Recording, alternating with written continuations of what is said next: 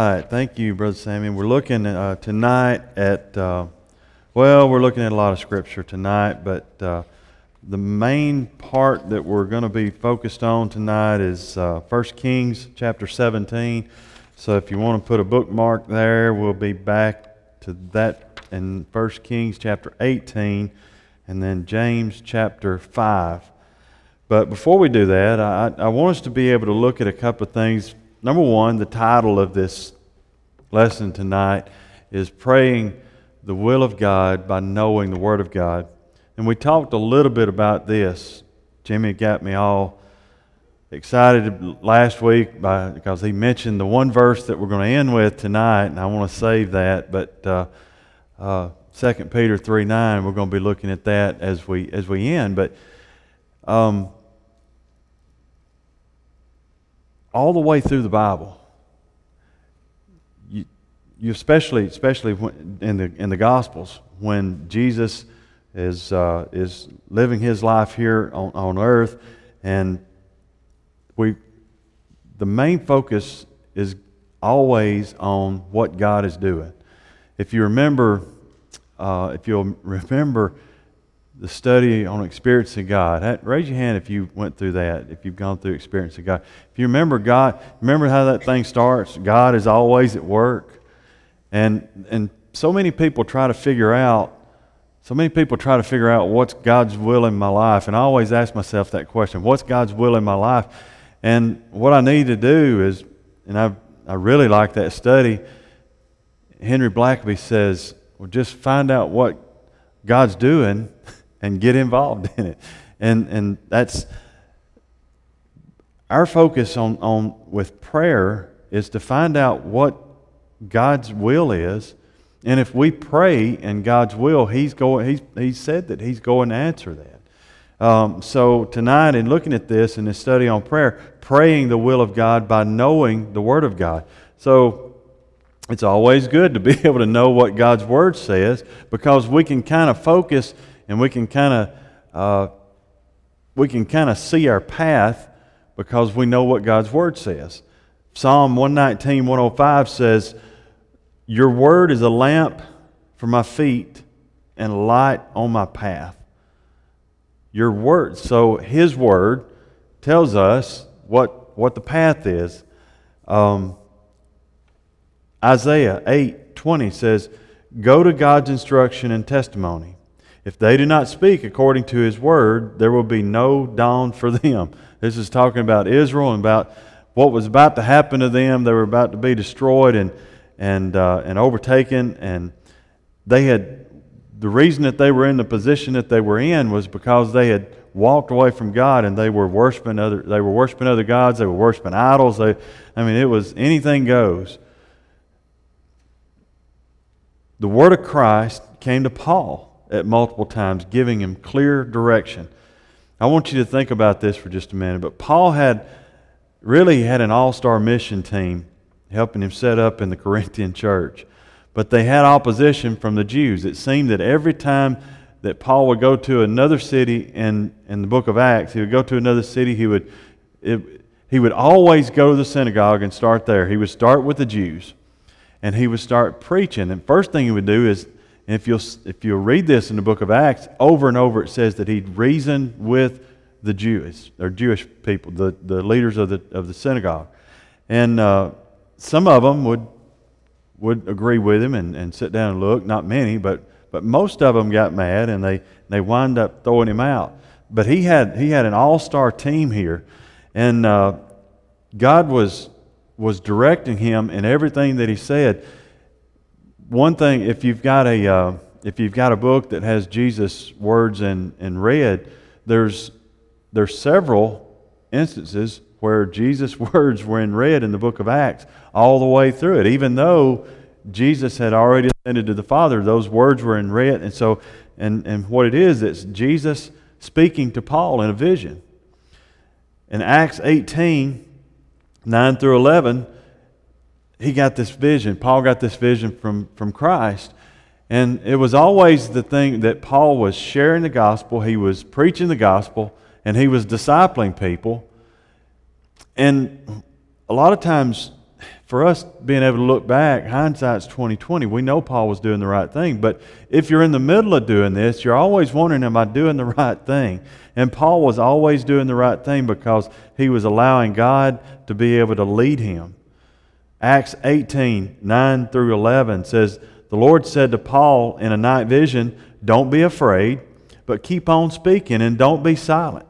For I am with you, and no one will lay a hand on you or hurt you, because I have many people in this city. He stayed there for a year and a half and teaching the Word of God among them. So he was there for quite some time. Now, we know what God's Word is, right? Did Paul at that point, he had captured the Word of God in a vision. Stay. I've got people here. Nobody's going. You preach the Word. That's what he said to Paul. You preach the Word. So Paul knew right then. So in his prayer time, what do you think Paul prayed? What was his prayer? His prayer was, God, help me to be able to reach. Yeah, I mean, because Paul wound up reaching thousands and thousands, probably millions of people. But he knew what he was doing, and that's what he prayed for. Paul used this political strategy to get out of a mess in the Sanhedrin court, and then Jesus gives him direction again. This is on over in Acts 23:10-11. When the dispute became violent, now he had been basically arrested by the Jews in Jerusalem, and he what he started. So there were Pharisees and there were Sadducees in there. I won't get on this a whole lot, but it's a funny little story. So they had him, and they were basically questioning him while he was captured. And so the Pharisees and the Sadducees were in there, and one of those groups believed big time in resurrection. Remember which one it was? The Pharisees believed in resurrection. And one of those groups believed big time in no resurrection. And it was the other group, the Sadducees. And Paul brings, all he has to do is mention resurrection and being able to share the gospel, and that was all it took. The Sadducees and the Pharisees started fighting with each other, and Paul got out of that. But he said this in Acts 23:10-11 says, when the dispute became violent, the commander feared that Paul might be torn apart by them, and ordered the troops to go down and take him away from them and bring him into the barracks. The following night, the Lord stood by him and said, have courage, for as you have testified about me in Jerusalem, so it is necessary for you to testify in Rome. So, again, there's clear direction to Paul about what he's going to be doing. So at that point, you think if Paul prayed a prayer about going to Rome, prayer's answered, because he was in the will of God. So when you're thinking in terms, and all of those didn't have a lot to do with prayer about this, although there was prayer, and I don't want to get in Acts and just stay in there tonight because I probably could. But as far as looking at this, Paul prayed in alliance with God's Word, and then he moved in that direction. We need to know what God's Word is to pray in God's will. I'll say that again. We need to know what God's Word is to pray in God's will. It's critical for us to know and follow and expect God's Word in our life, and then it enables us to pray in His Word. So what I want us to do tonight is to be able to look really, and you got this outline with you tonight, but I want us to be able to look at one of Elijah's finest moments. And this may be I know it's my favorite Elijah moment. I don't know, and I love the part where he calls fire down from heaven. That's always usually everybody's favorite Elijah moment. But mine is this one tonight. And for us to really to be able to know God's will, number one, it's critical to know God's Word for effective prayer. Turn to, if you haven't already done this, turn to 1 Kings chapter 17 and 1-3. And before you do that, let's kind of set the stage here just a little bit. Ahab is now king in Jerusalem, and Elijah is the prophet now, and he's kind of come forward, Elijah has. And Ahab takes Israel, he takes them completely the wrong way. They're worshiping Baal. It's horrible. And Ahab is the king. Of course, he's not supposed to do that. So what happens is Elijah prays that it won't rain for 3.5 years. For 3.5 years, he prays that it won't rain. Well, why did he do that? And that's always kind of, well, how did he know that God was going to answer that prayer? Because that's a pretty big ask, is it not? Hey, I'm going to pray, and God's going to answer this prayer, and I have no doubt about it. Well, Elijah knew what the Word of God says, and we're going to talk about that in just a minute. But I want us to be able to look first at 1 Kings chapter 17, verse 1 through 3. Now Elijah the Tishbite from Gilead, the Gilead settlers said to Ahab, so he's talking to Ahab, the king, as the Lord of God Israel lives, in whose presence I stand, there will be no dew or rain during these years except by my command. And then the word of the Lord came to him, and he said, leave there, turn eastward, and hide it at Wadi Cherith, where it enters the Jordan. And that Wadi means brook. I had to ask Kyle what that word meant. I texted Kyle, I don't know where he went to, but I texted him. I said, you know what Wadi means? W-A-D-I.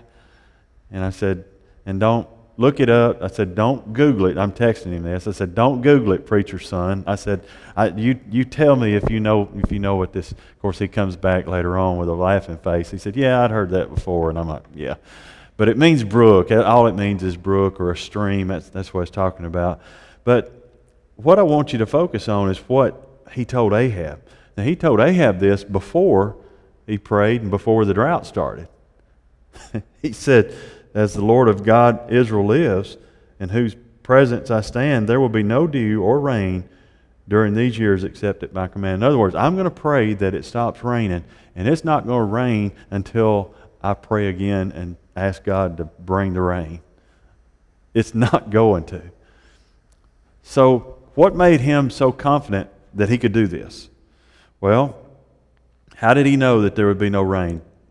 Deuteronomy, and you don't have to go here. I think y'all got this on the screen. Deuteronomy chapter 11. Chapter 11, verse 13 through 17. Says, if you carefully, this is God talking to Israel at this point. He says, if you carefully obey my commands I am giving you today to love the Lord your God and worship Him with all your heart and all your soul, I will provide rain for you and your land in the proper time, in the autumn and the spring rains, and you will harvest your grain, your new wine and fresh oil. And I will provide grass in your fields for your livestock. You will eat and be satisfied. Be careful that you're not enticed to turn aside and serve and bow and worship to other gods. Then the Lord's anger will burn against you. He will shut the sky, and there will be no rain. The land will not yield its produce, and you will perish quickly from the good land that the Lord is giving you. Now there's what God's Word says. So if you go back and you think, well, they don't have all of this Bible like we've got it all together. They just had scrolls. Elijah had what we would call the book of Deuteronomy. So all you got to do is study the book of Deuteronomy and know that if we get sideways as Israel, if we get sideways and we start worshiping Baal and we start worshiping other gods, this is possibility it's going to happen. So Elijah knew what God's word was. So he was pretty confident that they were sideways. Listen to this. 1 Kings, if you want to just turn back one page, 1 Kings chapter 16, verse 29 through 34 says, Ahab, son of Omri, became king over Israel in the 38th year of Judah's King Asa. Ahab, son of Omri, reigned over Israel in Samaria 22 years. But Ahab, son of Omri, did what was evil in the sight of the Lord, or in the Lord's sight, more than all who were before him. Then, as if following the sin of Jeroboam, son of Nebat, were not enough, he married Jezebel, the daughter of Ithbaal, king of the Sidonians. In other words, he married a Gentile, and then proceeded to serve Baal and bow and worship to him. Now, who was doing this? This Jewish king that knew better. He was bowing to Baal in worship, and he set up an altar for Baal in the temple of Baal that he had built in Samaria. Ahab also made an Asherah pole. Ahab did more to anger the Lord God of Israel than all the kings of Israel who were before him. During his reign, Hiel the Bethelite built Jericho at the cost of Abiram, his firstborn, and he laid its foundation at the cost of Segeb, his youngest, and he finished its gates according to the word of the Lord had spoken through Joshua son of Nun. They were told not to rebuild Jericho. And they did it. It seems to be they did it almost in spite of what God's word was to begin with. It was almost like he was trying to anger God. And I mean, you think about this, it's almost the same as it is today, isn't it? I mean, you look and you see where we're going as a country. It almost looks like we're trying to anger God in everything that we're doing. So they were in this same situation. They were worshiping idols. They were worshiping other gods, and they were not supposed to. And Elijah knew that. Elijah knew what God's word said, and he prayed. So when did the drought start? It started when he prayed, and it didn't start until he prayed. So could God have started the drought prior to him praying? You ever thought about that? Could God have started that drought? But he didn't start it until Elijah prayed. And Elijah prayed because he knew what the Word of God says. He knew that God would do it. Because why? That's what the Word of God said. It's getting pretty easy at this point, right? And so if we understand and we know what God's Word says, then it helps us in being able to pray in God's Word and to pray in His will if we know what His Word says. I've heard, I don't know, maybe Brother Sammy, I've heard somebody say this, and there's certain things in the Bible that it's wrong to, let's just take one extreme. So it's wrong to murder somebody, right? Adultery is wrong. I really need to pray about this. I'm going to step outside of my marriage here and have this adulterous affair, but I'm going to pray about this and I'm going to ask God, is this the right thing to do? That's wrong theology altogether. That's one of those things that you don't have to pray about because you know what God's Word is. And it's kind of the same thing. Once we know the direction of what God's Word is, Jimmy, you still got your verse on you?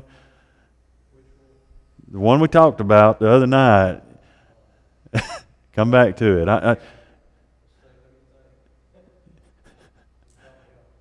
I know, I love doing that. No, I'm kidding. We'll come back to it. 2 Peter 3:9. I'm going to let you read that. I'm going to let you just needed a kick start there. Yeah, exactly. So when we pray,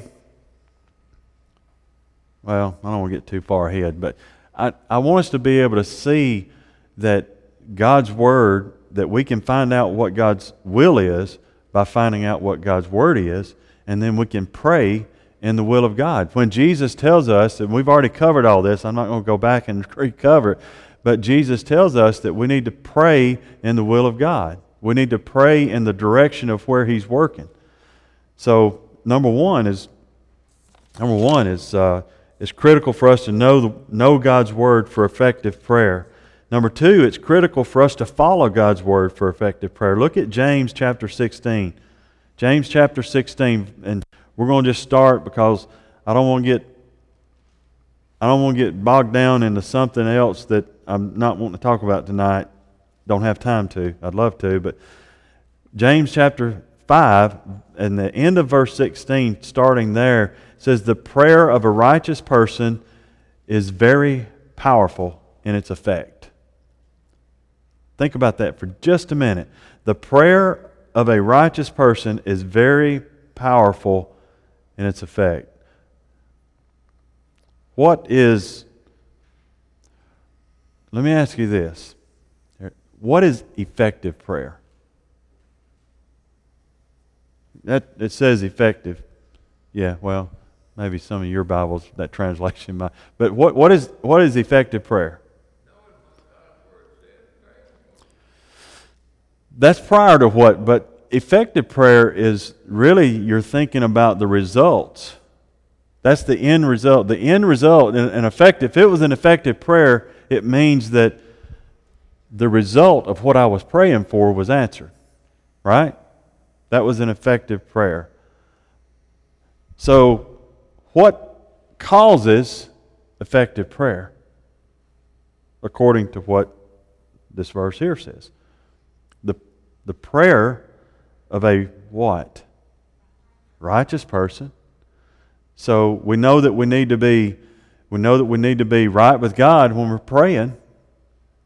I'm not telling you that you've got to live a perfect life to pray. Don't hear me wrong in saying that. You need to be able to pray, especially if you're not living a pure life, man. You need to pray that God would intervene there. But what I'm talking about here is a righteous prayer is that you're doing, as far as you know, you're doing everything that you can do, that what God wants you to do. You're living life. You're living a pure life. This is what a righteous person is. So when we think about Elijah, was he something extraordinary? Was he an extraordinary person? Would you say that Elijah is an extraordinary person? He has the nature. He's just like us. That's exactly what. I don't know. She's smart. I just, what was that Philip asked me when we come in here, how far I had to chase her down to get her to marry me or something like that. And I tripped her. It's the only way I could do it.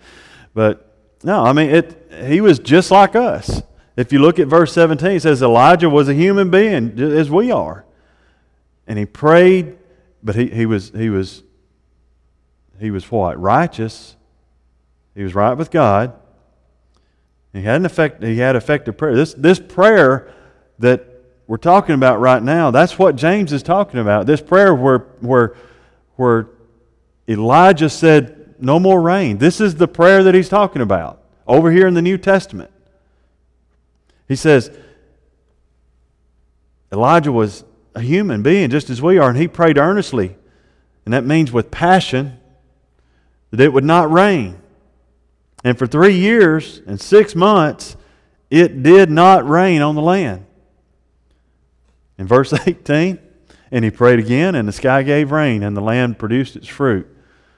So God's blessing that would come, which was in the form of rain, to be able to do this, there was a lot of stuff that happened in between the time of when Elijah prayed for it not to rain, and then he prayed for it to rain. This happened, this where he prayed for it to rain again, happened on the heels of this thing with the prophets of Baal, where God, where Elijah called fire down from heaven, and it, you know the story. It happened right after that.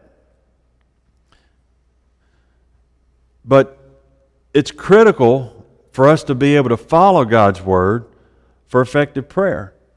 We need to be able to know what God's Word is, but then also follow God's Word. You see that Elijah followed God's Word because he was praying exactly in the will of God, and he was righteous. So we need to be able to follow God's Word. Number 3, it's critical for us to expect God's Word for effective prayer. Now, we go back to last week where we talked last week about having faith. When we pray and we pray in faith, do we expect, when we pray in God's will, when we know what His Word says and we pray and along those same lines, do we expect an answer? Do we expect God God to answer this? We should. Elijah absolutely expected when he prayed for it to stop raining, he absolutely 100% expected no more rain. And it was no more rain. And then again, when he prayed for it to rain, he absolutely expected what? Rain. He expected God to answer his prayer because he was praying by knowing what the Word of God was, and he was praying because he was following what God's Word said, and now he's expecting God to be able to answer this prayer. Look at 1 Kings chapter 18, verse 36. We're just going to read through 36 through 46. And this is my favorite part of this whole story. So I apologize up front if I get excited up here. But this is right after God, fire comes down from heaven and the altars, and all the water. You remember all the water that they poured out all over this altar, and it ran off the altar and the sacrifice, and it ran off in the ditches, and it was just absolutely soaked. And fire come down from heaven. They wind up executing all the prophets of Baal, and then there stood Ahab. And then Brother Sammy preached on this not too long ago. This was the same time when Elijah says, "How long are you going to go from side to side? How long are you going to say that you're going to worship God, and how long are you going to worship these idols, and how long are you going to worship Baal? You're going back and forth, back and forth, back and forth." This is when all this was. So here at the end of all this, it looks like revival has happened. And the people are happy because rain's coming, right? Rain doesn't come until Elijah says it's coming, until he prays for it to, it doesn't just happen. Then Elijah said to Ahab, so now he's listening to him. You know what I'm saying? After the whole prophets of Baal thing, he's listening to him. And Elijah said to Ahab, "Go get something to eat and drink." And I love this next part. "For I hear a mighty rainstorm coming." God is about to answer a prayer about this rain. So Ahab went to eat and drink, but Elijah climbed to the top of Mount Carmel, and he bowed low to the ground and prayed with his face between his knees. Now there's a lot of question about when we pray, how should we pray? Do we stand and pray? Do we sit and pray? Do we kneel and pray? Do we, and Elijah, it says that he was low to the ground, and he had his, and doesn't say that he was on his knees, but it just says that he was low to the ground, and he had his face between his knees and he was praying. He was praying that way. I've never seen anybody in here pray that way. I've seen some of you pray, and I've never seen anybody in that, and that's a prayer stance right there, though. So he was praying, and it says that in verse 43, then he said to his servant, "Go and look toward the sea." So Elijah's there, he's praying, and he gets up from his prayer, and he looks at his servant, and he says, "Now go look at the sea. See if you can see the rain." And the servant went and looked and returned to Elijah, and he said, "I didn't see anything." And 7 times Elijah told him to go look. And finally, the 7th time, his servant told him, "I saw a little cloud." Just, he's looking off the side of that mountain over the sea, and he says, I saw just a little cloud. Just clear day, and it's been a clear day for 3.5 years. And the servant says, "I see a cloud coming, but it's just a little cloud." It's almost like when Jesus fed the 5,000. I just got some kid back here with a couple of fish and some bread. And what is that?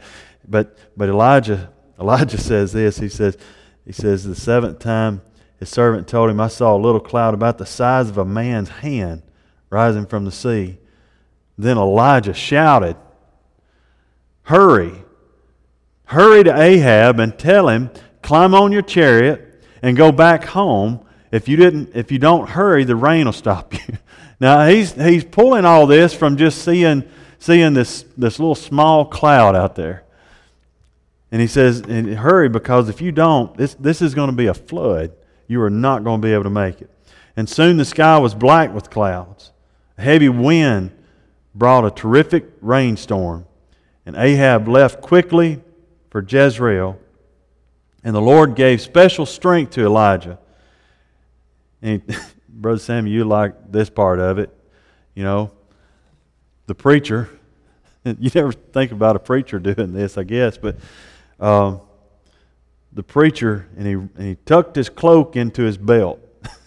Can you tuck your cloak into your belt? But Elijah tucked his cloak into his belt, and he took off running. It says he tucked his cloak in his belt, and he ran ahead of Ahab's chariot all the way to the entrance of Jezreel. You know how far that is?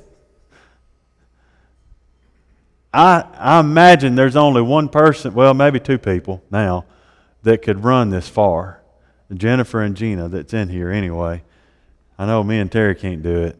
But this is about 15 miles. And the preacher here, Elijah, this is an old guy. He's an old guy at this point.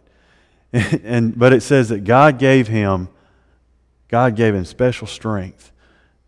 And Elijah put that cloak in. In other words, he gathered up where he could run. And he ran ahead of the horses. So not only, you talk to Gina and Jennifer about running, and they're going to pace themselves. I mean, they're running, and they might run a long way, but they're pacing themselves. Elijah took off, and he ran in front of the child. I love that story. I think I just like the whole part about an old man being able to run 15 miles, sprint 15 miles ahead of the horses. Well, I'm just thinking. We are to know God's word because God's man. That's why. We are to know God's word and then follow God's word and fully expect God to do what He says He'll do. We're to know what God's word says. I want to end this tonight with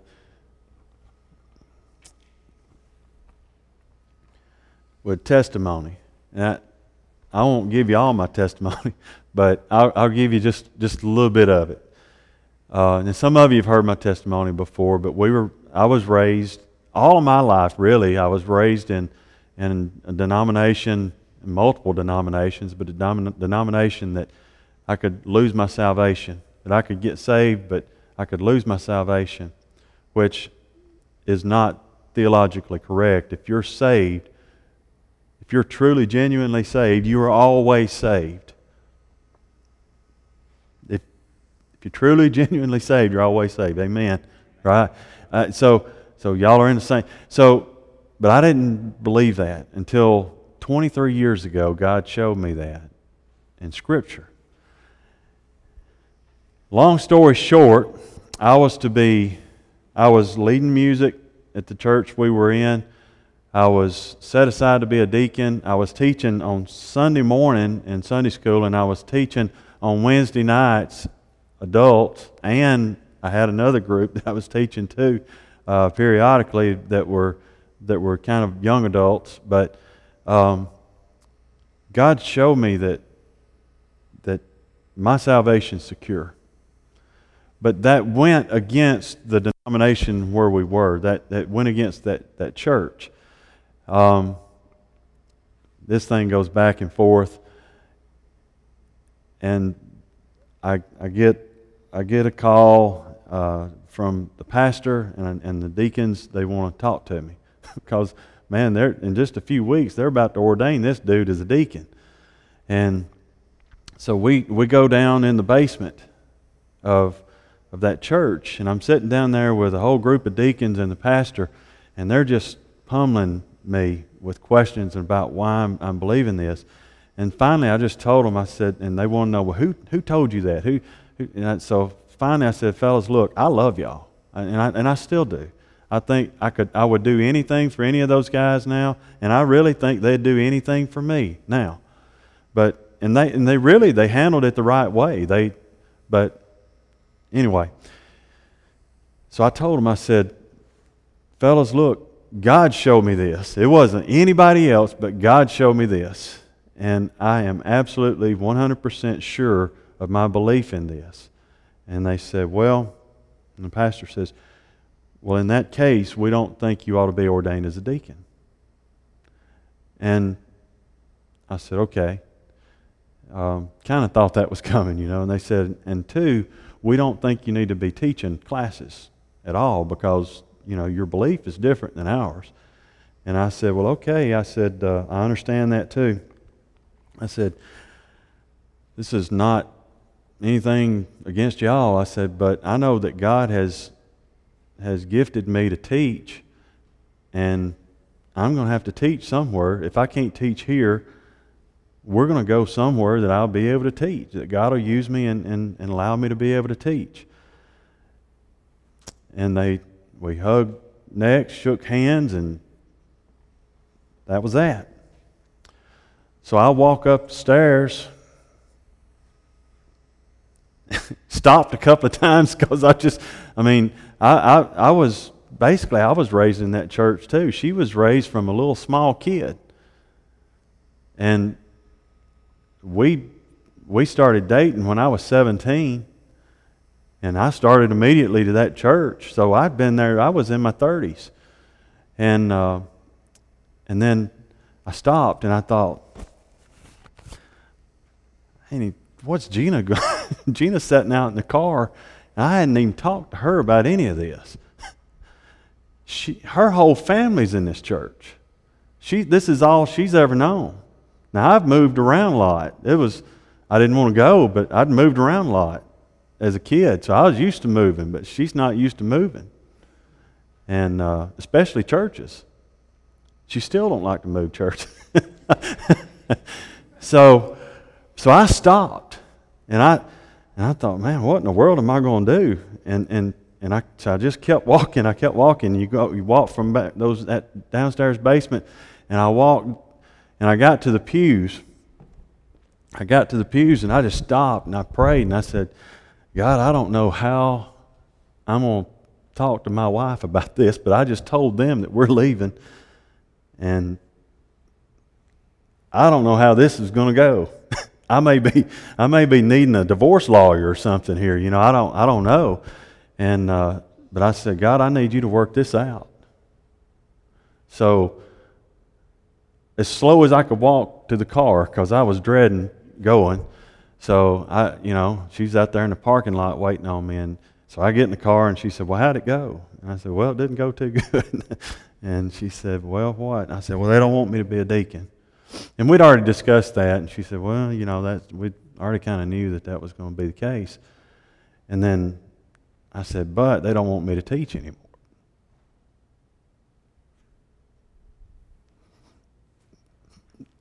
Just tell you what God does in a short amount of time. She said, I guess we'll have to find somewhere else to go to church. Like that. And I just thank God, not because I wanted to leave, but I knew what God's Word said, and I prayed along the lines of what I could tell that God was doing, and I hoped and prayed that He was going to answer that prayer when I got out to the car, and He answered that prayer. Now we go through times in our life like that, and if we know what God's Word said. I knew what God's Word said. I still know what God's Word says about this, and I will fight somebody tooth and nail about eternal security. But she will too.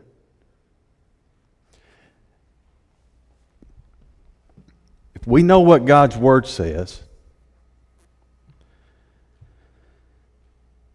and we pray along those same lines, and then we read 2 Peter chapter 3, verse 9, where he says, the Lord does not delay His promise, as some understand delay, but is patient with you, not wanting any to perish, but all to come to repentance. This tells me right here that God doesn't want anybody. Am I reading that wrong? Because I was going to get you to put every translation up there that we could put up there. But All of them say the same thing. God doesn't want anybody to perish. And he says, but he wants all to come to repentance. Jimmy, that's good. You don't even have to read that because I read it for you. I'm sorry. But that's good because now we know what God's Word says and we can pray in that direction. Now my question is this. Why don't we? Why are we... I talked with the preacher about this today. Why, we're so... I think maybe we come to church and we check that box and we get into this rut of what we're doing, and I know church leaders, we've got so much that we're responsible for, and we've got to make sure the service is going right and everything. So we get involved in all this busy work. Guess what? God's still saving people. And he says right here, that it's his desire that all people come to him and that they repent, and that's what he wants. So are we praying that? As a church, are we praying that people come to know him? Are we praying other things? But I just want to mention this one tonight because evangelism is what we ought to be doing. Should we pray about this? We absolutely should pray about this, and then do what? Go and follow what God's Word is, go and do what we're supposed to do to be able to carry out God's Word and spread His gospel, and then do what? Expect that He's going to do what He said He would do.